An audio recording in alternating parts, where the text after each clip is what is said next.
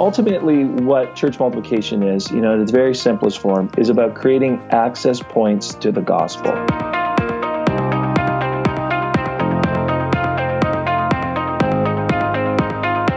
Welcome to episode 22 of the Lead Forward podcast. This is Dave Funk. I hope today's episode encourages, equips, and helps you to lead forward. We do several different types of content on this podcast, but my favorite is always the interviews that I get to do with leaders. I have the privilege of having great conversations with fantastic leaders from all over the country who are doing amazing things. So today is an interview with one such leader. Paul Fraser is the Church Multiplication Coordinator for the PAOC. And what is that? Well, we get into that in the interview, but Paul and I met recently, and I had to ask him on the podcast because of the great work he's doing all over the country to educate, empower, and encourage leaders in church planting and church multiplication efforts. So maybe you're a church planter, or maybe you're a leader who's just hoping to multiply your ministry effectiveness. This conversation will hopefully help encourage you. So please enjoy my conversation with Paul Fraser. Welcome, everybody. I'm excited to have Paul Fraser on the podcast today. Paul is the National Church Planting Coordinator for the PAOC. We're going to learn all about what that is and what he's doing. And so welcome, Paul, to the podcast. Hey, thanks so much. Awesome. Paul, why don't you just, for the people who don't know who you are, for the people who don't know what a Church Multiplication Coordinator is, tell us a bit about yourself, how you got into that gig, and what is it? Well, something I'm still trying to figure out. Yeah. Started pastoring in a local church, been in ministry 20 years, youth, young adults, bit of children's ministry, worked at a Christian school as a campus pastor, but the last 11 years worked as a district officer at the Alberta Northwest Territories District and did church ministries, mostly spending my time as a district youth director. But my last 2 years there ended up being the church planting director and trying to figure out how can we advance church planting in our district. Right. We had a pretty robust vision to plant 100 churches, almost doubling in 13 years. And so we went after it pretty good. But from that, as just God began to speak to my heart, I became wondering, what's next, and found myself talking with the national office about being a church multiplication coordinator, right, and trying to figure out, well, what does that look like? Yeah. Now this is all tied to, we've been in a multi-year kind of emphasis across Canada to plant churches, a vision, that has been, we've been working hard. Had some stalls, had some great success stories, which I'm sure you'll share a little about in the future. But they're trying to put the resources into this position to help resource our nation, right? Yeah. So every district has put money into this role. There's some fundraising I still need to do, but the idea behind it is they needed a national champion, somebody to come in and keep it in front of our districts, our churches, our leaders. We really do believe that we're better together. And so this position was created to work with the districts. I don't come in and direct anyone. It's interesting that they use the word coordinator, because really that's what I do. I coordinate between the districts. And as I'm discovering, as I go from district to district, we have 8 districts right across Canada. And we work closely with Newfoundland, Pentecostal Assemblies of Newfoundland as well. And I've just realized that there are some things we're duplicating. Okay. So some people are working hard on this and others are working hard on that, but it's the same thing. Right. And so just coordinating between the districts, each district has a point person or more than one that's really focusing on church multiplication. So I'm just primarily there to help resource them, try to stay up on the latest stats, trends, keep them informed while they work with the planters in the front lines. So I really do spend a lot of time coordinating, but it's also a visionary role because of the 2020 initiative to have 1,500 disciple-making communities by 2020. Right. And so my portfolio is focusing more on the multiplication side. Right. Now, before we get into more specifics on what multiplication is and how it's going, you mentioned trends you're following. And I think we all, whether we're following those trends or intuitively sense or just notice in our own communities, there's a lot of changes happening across Canada that are significantly impacting the church. What are some things that you are seeing that leaders need to pay attention to, especially as we think about church health and multiplication? Great question. One of the things we're celebrating, I believe in 2019, is 100 years of PAOC. So as you look back 100 years ago and you see what kind of influence the church had in Canada compared to what the influence church has in Canada today, it has declined quite a bit. Right. And I think unless you're hiding under a rock, you probably would know that we're moving towards, or some would say already in, a very secular culture where we don't have the same influence we used to have. We don't have the same values. I've read some stuff talking about being exiled, even in your own country, right. Where the Christian influence is not mainstream anymore. We're on the fringe, outside looking in. Right. And so we have to pay attention to that. We have to think through how then are we going to reach that culture, and you can't ignore it. We can't just say, well, we'll just keep plowing, we'll just keep doing what we've always done. Yeah. Because the reality, it isn't working. Yeah. In fact, it's still declining. And so some of those things we have to pay attention to are, well, what are the needs of Canadian culture, and are we answering the questions they are asking? I don't always know if that is the case. And what I like about church multiplication and planting is that often planters start there.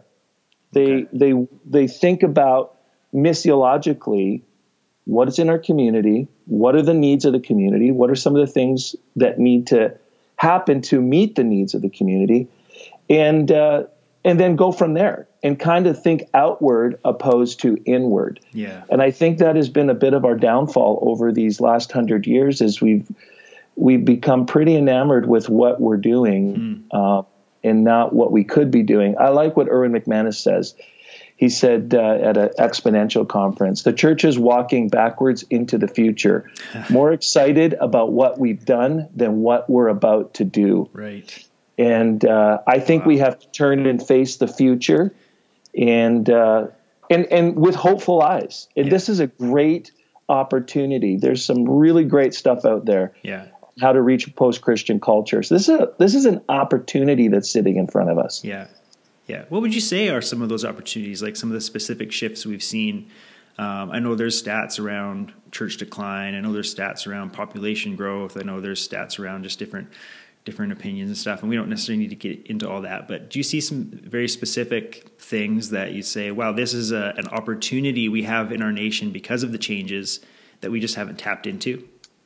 Yeah, I would say that because it's a post-Christian culture, there's not a lot of baggage about church. Yeah, I agree. People, guys on my ball hockey team, I say, hey, do you have a parent or grandparent that went to church? Yeah. And they don't. It's crazy. So they're asking me questions like, is Easter, was Jesus born at Easter? Yeah. Or I'm so confused. And so there's not a lot of baggage that you can actually present Jesus and present the gospel in a way that you don't have to actually untie a lot of knots. Yeah.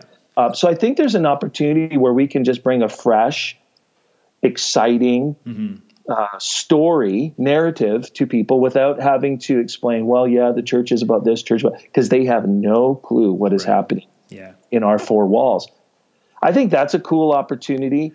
I think that we've underestimated the hunger for spirituality. Right. I think there's actually because the pendulum has swung so far the other way. I think there are those that are asking questions about is there more to this life? What is my purpose? How does it all fit together? And man, we've got the answers. We've got the scriptures. We've got the best-selling book of all time, the greatest story ever told.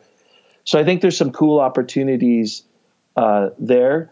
But there's also obstacles that come with this as well. And stuff like loyalty, convenience, consumerism. So there's some things we're battling as well, but I think there's more opportunities than obstacles for us if we're ready to see what they are. Yeah.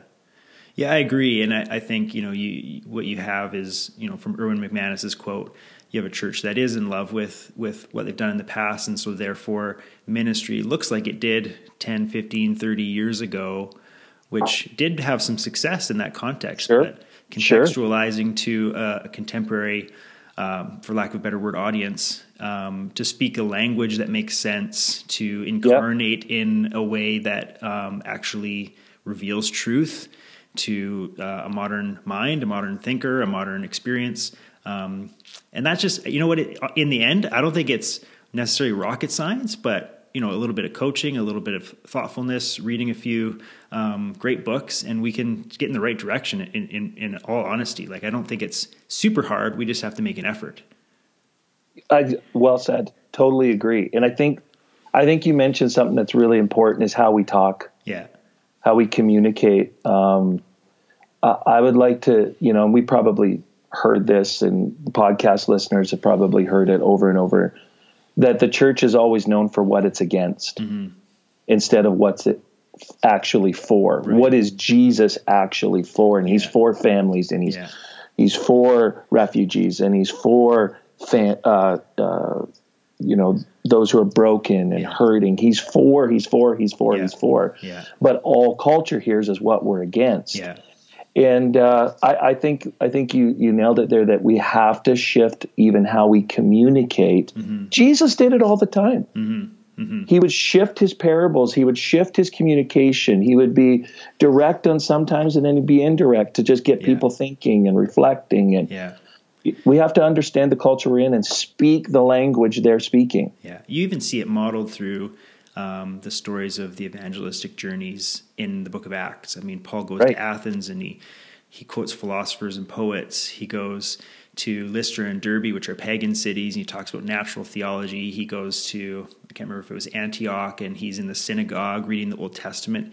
He understood that he needed to speak a different language to different people, and sometimes we're speaking Christianese to pagans, and it's just going right over their heads. It's the truth, but we've not understood them and loved them before trying to offer them the truth. So, Paul, why don't we just get into church multiplication in particular? Sure.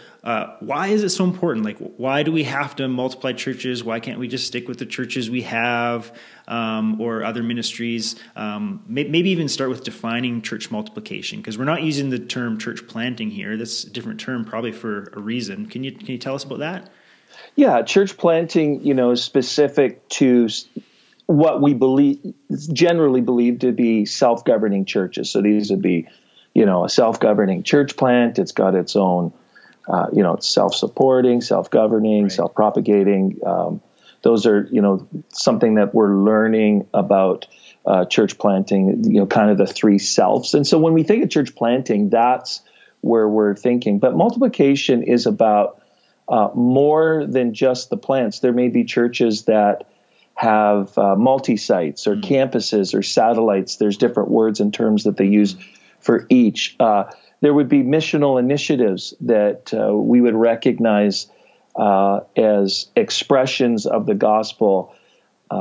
We use the term disciple-making communities. That's what essentially that 1,500 is, 1,500 disciple-making communities. And they don't always have to look like a typical church with the liturgy, the worship. It could look very different. And so, so there's some of the things that maybe we broaden the definition, from church planting to church multiplication. Ultimately, what church multiplication is, in its very simplest form, is about creating access points to the gospel. We want to create more and more access points to the gospel. We have to pay attention to the convenience culture we have. That people rarely, I won't say don't, but rarely do something that's inconvenient. Right. And so as we create more opportunities, we get involved in doing multi-sites or missional initiatives. We go to places that maybe don't have the gospel. We create these access points for people to engage with the story of Christ. And ultimately that's what we want to do. And so we broaden the definition from church planting to church multiplication, to really incorporate the wide river that the PAOC is. Right. That it's not just one specific thing, that there's this wide river, this wide expression, 1,180 disciple-making communities across Canada. Not everyone has to be the same, right, which I actually really value. Yeah. And so church multiplication is going to look different, in an urban setting and a rural setting. It's going to look different in a suburban setting. It's going to look different with cultural language groups.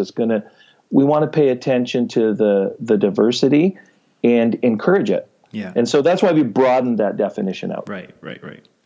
What kind of diverse expressions are we seeing? Like I can think of my friend Jeremy Postal, who Right. he's on ski hills, snowboarding and setting up disciple-making communities like at Whistler and other places. I think that's awesome. But yeah, it's not like a self-governing church with a bunch of snowboarders who are on the board and, all this kind of stuff. Right. And so are we seeing some other cool stuff like that? Oh yeah, it's great. And, grateful for Mission Canada, that sends missionaries to the gaps in Canada. Yeah. And Jeremy, has been a Mission Canada worker and is doing a great job. But there's others that do similar things, working on university campuses and, paying attention to urban centers and the poor or the arts community or different things. So there's lots of really cool expressions of the gospel that are happening. But as it relates more to kind of the typical church thing, we're seeing rural planting, where you just haven't seen a lot of that. Where typically planting has been, in the cities or the urban centers, maybe even bigger towns. But we're starting to see some really cool rural planting stories, specifically in the Maritimes. That the group out there is doing really, really good and paying attention to their rural settings. And so I had an opportunity in February to sit down and chat with some of them and hear their stories. And hey, not easy. Totally different approach. The kind of start big, stay big, grow big model isn't going to work there. And so it's really incarnational. It's really missional. It's really focused on making sure that it's relationship first, not program first, or not. Yeah, there's still elements of being excellent. But it's really cool. Saskatchewan's doing the same thing. Manitoba's developing a strategy to reach the rural community. So that's kind of cool. We're seeing some really healthy church plants. The last in 2017, seen some really cool partnerships with some of our church planting networks, and specifically ARC. We had some church plants start here in Alberta, one in Edmonton, one in Calgary, both doing well. Another one happened out in Halifax, and they're growing, and people are getting saved, and they're becoming big wins. And what I tell everyone as I travel across Canada, a win in the Maritimes is a win for Canada. Right. A win in BC. I've been chatting with some of your planters and churches that are looking at multi-siting. It's a win for Canada. We're all in this together. There's no competition here. We're actually all in it together. So it's been it's expanding my headspace. There's no doubt about it. This is it to get every story. To be honest with you, it's hard to actually gather all the stories. Right. Canada is so huge, but there are great things happening, and I want people to hear that. I want people to hear on this podcast and over again that there are really great things happening. Quebec, I mean, I could go on and on. Quebec is seeing a resurgence of new plants. Our Pentecostal group out there is just working really hard at reaching one of the darkest places in the Western Hemisphere for the gospel. And you just couldn't be more proud of what they're doing out there. So there are great things, and that's part of why I'm doing this role, is I need to be telling the stories. Right. Is there maybe one or two stories in particular you can give us a couple more details on that just kind of will encourage current leaders, current planters to help us know specifically what's? I mean, you named a few different locations. Maybe there's one story in particular that's grabbed your heart a little bit. Yeah, one story in particular. Great question. That's grabbed my heart. Stephanie and Mario Bersado. Okay. They're out in Nova Scotia, and they both work bivocationally. Okay. So they're both doing work outside of the church, and they've just started. They actually just started with themselves, 2 people, and have just been working hard at developing relationship. And some of the cool things that are happening are the people they're attracting. Mm-hmm. Not the typical regular, Canadian church people. It's kind of people on the margins, some people that may not, may not connect with a traditional attractional Canadian church, but are finding their way there on a Sunday because they work really hard at developing this missional community. And is it church? Does it look like church? Yeah, it kind of does, but it actually looks more like a family. And I think that is so cool for this small community out there, and for them to be working bivocational, to be spending time just pouring into people's lives individually, pastorally, caring for them. Is it tough? Sure. Oh yeah. Tough stuff. Church planting's not for the faint of heart. But to hear their story and to see it be a slow grow, but grow in the right direction. And I just love their willingness to accept anybody. Like they just really accept anyone. It just feels like, oh man, that is what Jesus is about. He's doing that stuff. I brag about the church I'm at, Discovery Church. We started in September, an ARC model church. Okay. And, started with the kind of 400 on the first Sunday. Right. And then, it drops to like less than half. And, And to see our pastor and his wife take the risk to quit both their jobs with no income for months. Wow. And to go and plant this church, and to see over 30 people saved, like cards written, signed, follow up, 30 people since September. I sit and get a chance to go when I'm in town to the church and just meet people who had just recently given their lives to Jesus, and just go, I can't wait to be here at 7 a.m. On Sunday morning to set up. This is they're saying, what a privilege, what an honor. And you go, what happens if Discovery Church never happened? Right. What happens if, Stephanie and Mary Bersado just decide, we're just going to keep working. Right. It's the call of God in their lives, that they're just so passionate about seeing people come to Jesus. These are the stories that keep me excited. And there's way more than we have time for. And as I continue to gather them, I continue to get inspired. Now, sorry, Paul, is that one of the values of church planting, in that, like, and I've just heard this from a couple different sources, that church plants tend to be better at attracting people who aren't Christians, and they just have a higher rate of salvations just by nature of kind of the culture of what it means to be a church plant. Is that true? And why do you think that is? I think people have this common, understanding that church planting has been the most effective way to reach people far from God for the last, 15, 20 years, let's say. Right. And we see stats that reflect that, where an existing church the same size reaches X amount of people. Right. A church plant, same size, same number of people, similar, in many ways, would reach more people for Jesus. So, I would say that church planting is being effective in reaching people far from God, for sure. Why it is, I wonder about that. I think sometimes you get so used to doing something. Maybe you don't, you're not able to try new things, where I think a church planter may be more flexible. Right. Well, I remember talking to a church planter in Victoria years ago, and he was just starting out, and he was saying, like, established churches, they have a lot to lose, and you try something new, you try to get creative and whatever it is, and at the same time you also can be apathetic because you've got your budget, everything's fine. He says, for me, if I don't work hard to reach people, we shut down, it's over. And so we have to build our church, and I'm not trying to steal from other churches. We got to go in the community and find people who aren't serving the Lord. And so there's just that sense of urgency and mission, even just to survive, I think, right?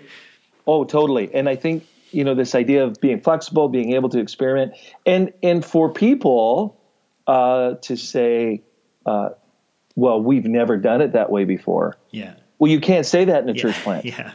Because everything is kind of being done for the first time. Yeah. But what we are seeing, is church plants right around that 3 to 4 year mark, where they've reached more people for Jesus, get to that 3 and 4 year mark, and that number begins to dip and begin to look like an existing church that's maybe plateaued.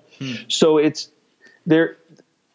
church plants aren't immune to losing its evangelical or evangelistic impulse. You can get into the regular routine and all of a sudden start to maybe lose focus, having to build structures, churches growing, you got staff now, and Right. I think it's a real discipline to stay focused on the community. Right. And I think early on for church planting, that's what you do. Yeah. That's what you do. You just go, what do we do for our community? What do we do for our community? What are we doing for our community? And so, some of the churches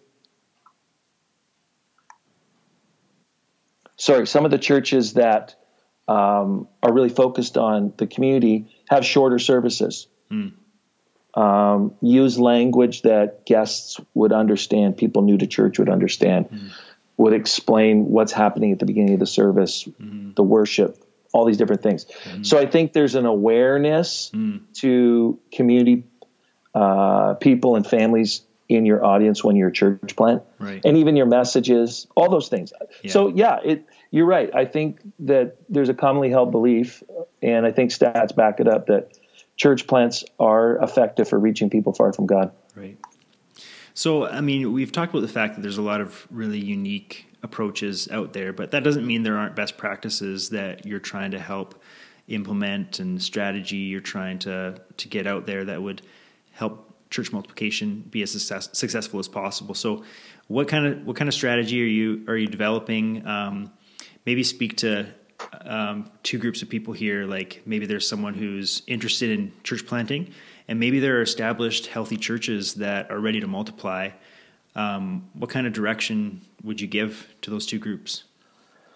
Yeah. So, getting back to our 2020 initiative, it's a focus on multiplication, but also on revitalization. Right. There is a sense that, that this vision of 1,500 disciple-making communities speaks to both the multiplication and the health of the existing churches.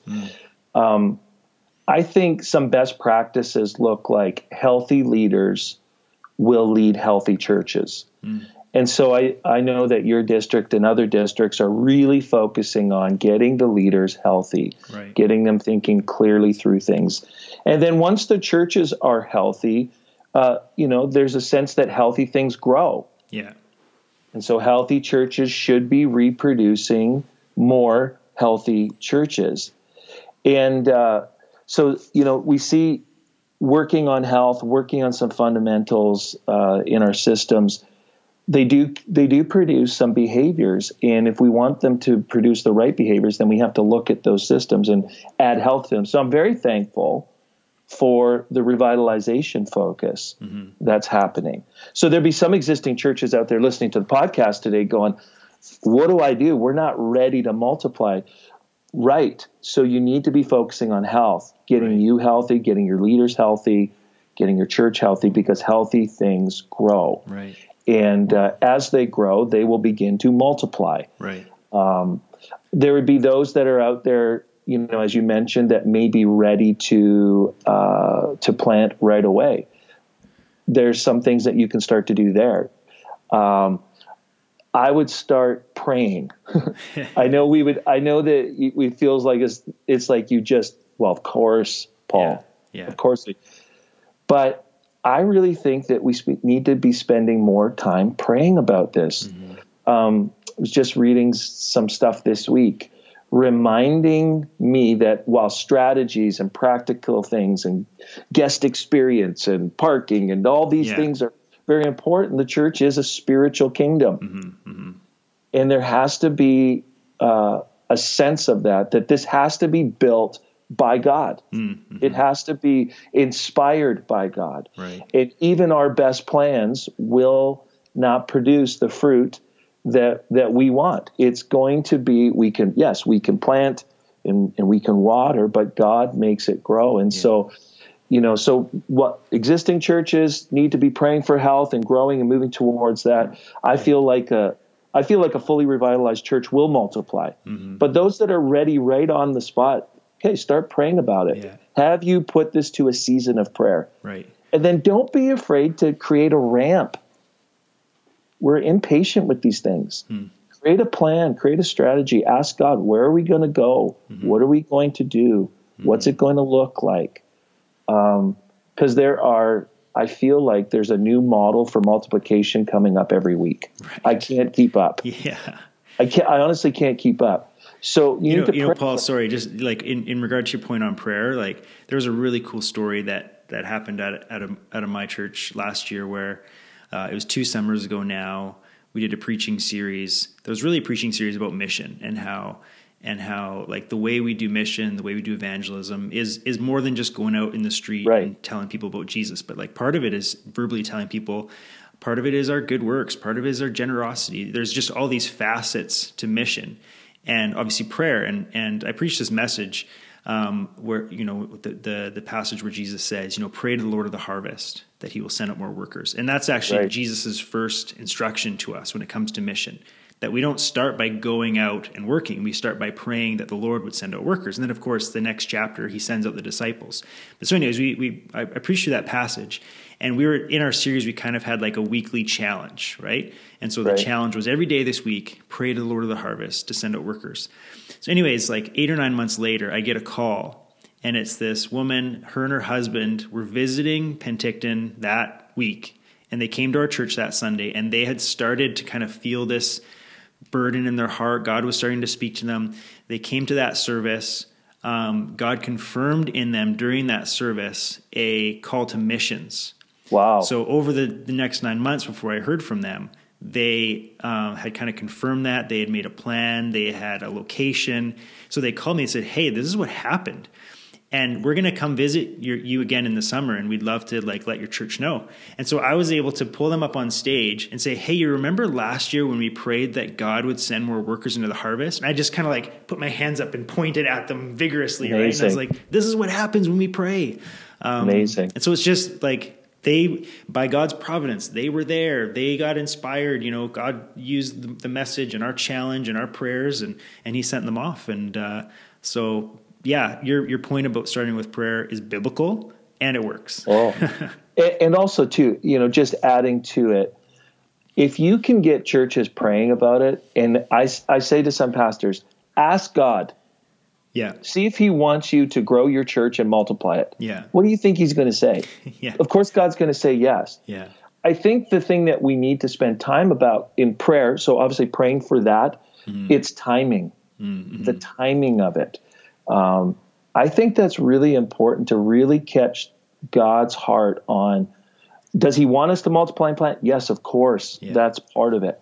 But what's the timing? Right. And we want to be working with God's timing. So I love that story because God answers prayer, and he's really passionate about reaching people that are far from him. Yeah. And he's ready to raise up leaders. And so we really need to be praying into that.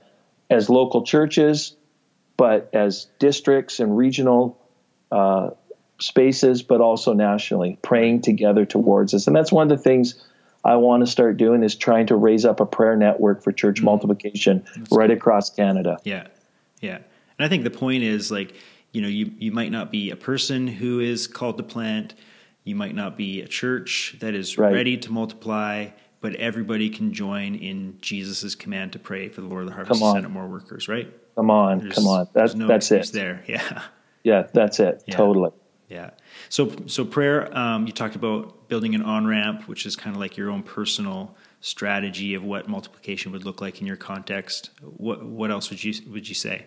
I would do some work on the community. Just figure out who's in your community, what are the demographics. You can find stuff, through the government of Canada on some stats there. I think city websites will have that too. And then city websites, and track down who's in your community. Yeah. If it's a community filled with young families, then to make sure that your children's ministry is just ready to receive the families. If it's very diverse ethnicities, then just pay attention to that in your services. And I think there's some work that you can do there.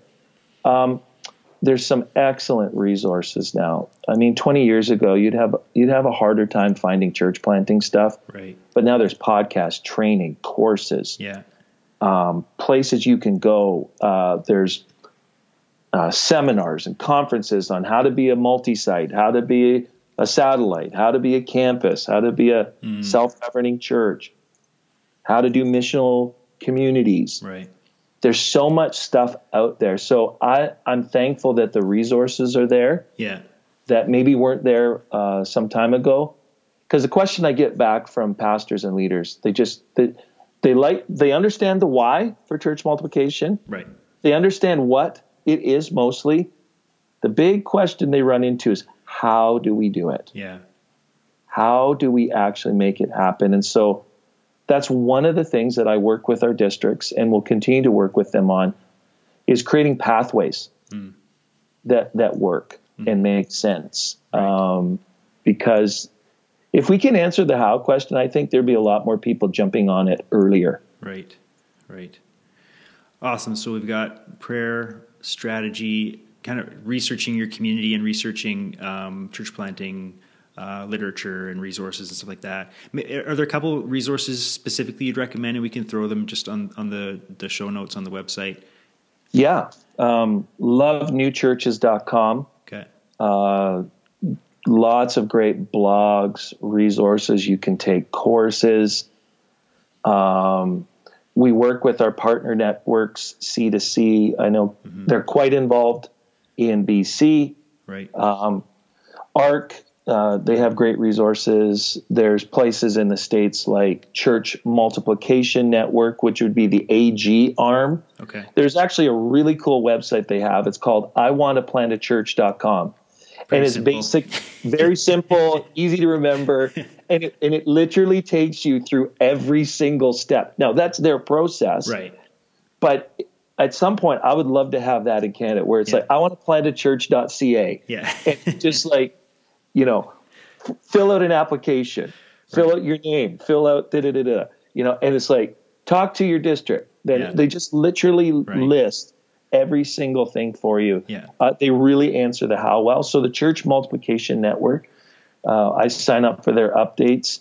And maybe the last one is that I've been reading a lot. They've really helped with multi-site. So if you're a pastor out there that's interested in multi-siting, want the latest statistics. Now, mostly American, but there would be some stuff that I think would transfer across, is the Leadership Network. And Dr. Warren Bird is kind of heading that up. Yeah. And been really using their stuff for the multi-site stuff. Excellent. Right. They're kind of like, as I've been chatting with different people, they're the ones that I keep getting pointed back to if you're interested in multi-site satellites, campuses. Some very interesting things that they're coming up in their research. So very helpful stuff. But like I said, there's way more out there. Acts 29 has some great resources and videos. Awesome. We'll throw all those links on the show notes so people can start following that stuff if they can't remember after listening. But the other thing, I've never planted a church. I guess I planted a student ministry on a university campus. It was a little bit of a different process, but from the side of being a pastor, like I've had good experiences and bad experiences with church planters who come to my community. And so I'd even just, give an encouragement to do your very best to create great relationships with the pastors in the community in which you're going, honor what's been happening. I remember getting an email from a church planter who hadn't shown up in the community yet. Penticton is in desperate need of gospel-centered churches. And I'm thinking, this would be a great letter for like a donor, but don't send it to a church because you're just burning bridges. But I've also had great experiences where they come in, they're so thankful for what you're doing and want to learn, and then say, I'm not trying to multiply, but reach different people and partner, and that's also been very positive. So I'd encourage that step in the process as well. Yeah. Well, church planters, by their nature, the pioneering entrepreneurial church plants, not necessarily multi-sites would have the same, but that can still create friction in maybe bigger centers where it's like, hey, why are you multi-siting right across? I agree. Yeah. Communication is very important. I think churches, to be honest with you, cities, pastors, leaders need to be working together on a strategy to reach their city rather than individually, even cross-denominationally. Right. Work together and go, hey, we're thinking about going here. Oh, if you're going there, then we'll go here. Right. Like, I think there would be some communication there.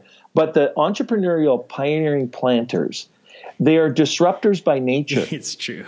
It's true. Yeah. And so I was just at this boot camp for national leaders with Ed Stetzer. Okay. And he was talking about this exact thing, that planters by nature are disruptors. And regional and district leaders and national leaders need to come alongside and help smooth over the rub, the friction that happens, because they don't always understand. They're passionate about reaching the community, and in the meantime forget that they have to work with the existing churches there and to build good relationships. Yeah. I think that's a key thing. I think it would eliminate if planters and leaders work together. Well, let me start with on the side of the planters. I agree. I think planters need to be working with the existing churches, building good relationships. Right. But on the other side, I think the existing churches have to be less territorial. Totally. And understand that right now, there's the largest majority of the people in the community are not going to any church in Canada. So we have to, it's two-pronged. The existing churches need to be open and understanding there's that entrepreneurial rub, that friction. And then the pioneering planters need to understand, hey, let's work with the existing, because we actually are better together. Yeah, absolutely. We actually are better together. So yeah, that's a great thought. But I'm seeing that right across the nation. Yeah. That's awesome, Paul. And I think, big idea. I think every church has a role to play, a way to encourage, a way to pray, a way to participate, a way to get involved in trying to see, obviously, big picture, God's kingdom expand and his influence expand in every community, whatever that looks like for your individual church. I think God will help you figure that out.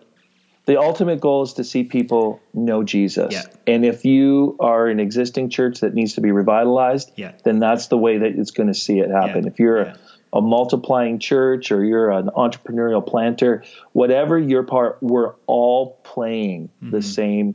We're all going for the same goal. We're just maybe taking different pathways to see Canada reached. And that's why I wake up most mornings excited about my job, is that maybe in some little way we can advance the vision so that churches can be more effective. All churches, all leaders, all Christians can be more effective to reaching people far from God. That's it. Amen. That's why we exist. Right on. Come on. That seems like a great place to close our conversation, Paul, although I'm sure we could talk a lot longer. But I'm sure you want to hear from people. You want to hear from church planters. You want to hear from district leaders and stuff. How can they get in touch with you and get more information? So we're launching something at General Conference this year called the Multiply Network. You're going to hear more about that as we get closer. But it's going to kind of be our platform to tell stories, to gather stories, social media is going to play a big role. So if you're interested, follow us at PAOC Multiply, both on Instagram and Twitter. Okay. We also have a Facebook group called PAOC Multiply Network. Okay. And so you can kind of join that, and we'll add you to the group. Right. And then email paul.fraser@paoc.org. Awesome. And lots of ways to connect. Those are probably the best ways to do that. But I would stay up on the social media. We're not where we want to be yet, pumping stuff out. But by General Conference, hopefully we'll hit our rhythm. Nice. Awesome. That's so great to hear. And I'll put all those links on leadforward.ca so people can connect with that and get in touch with you. But thanks so much for your time, Paul. We really appreciate it. It's encouraging to hear what's going on, and knowing that there's a champion leading the way is awesome. Dave, I really appreciate it. Thanks so much. Yeah, no problem. You've been listening to the Lead Forward podcast. Thank you so much for tuning in today. As always, you can find more leadership resources at leadforward.ca. I hope you'll join us next time.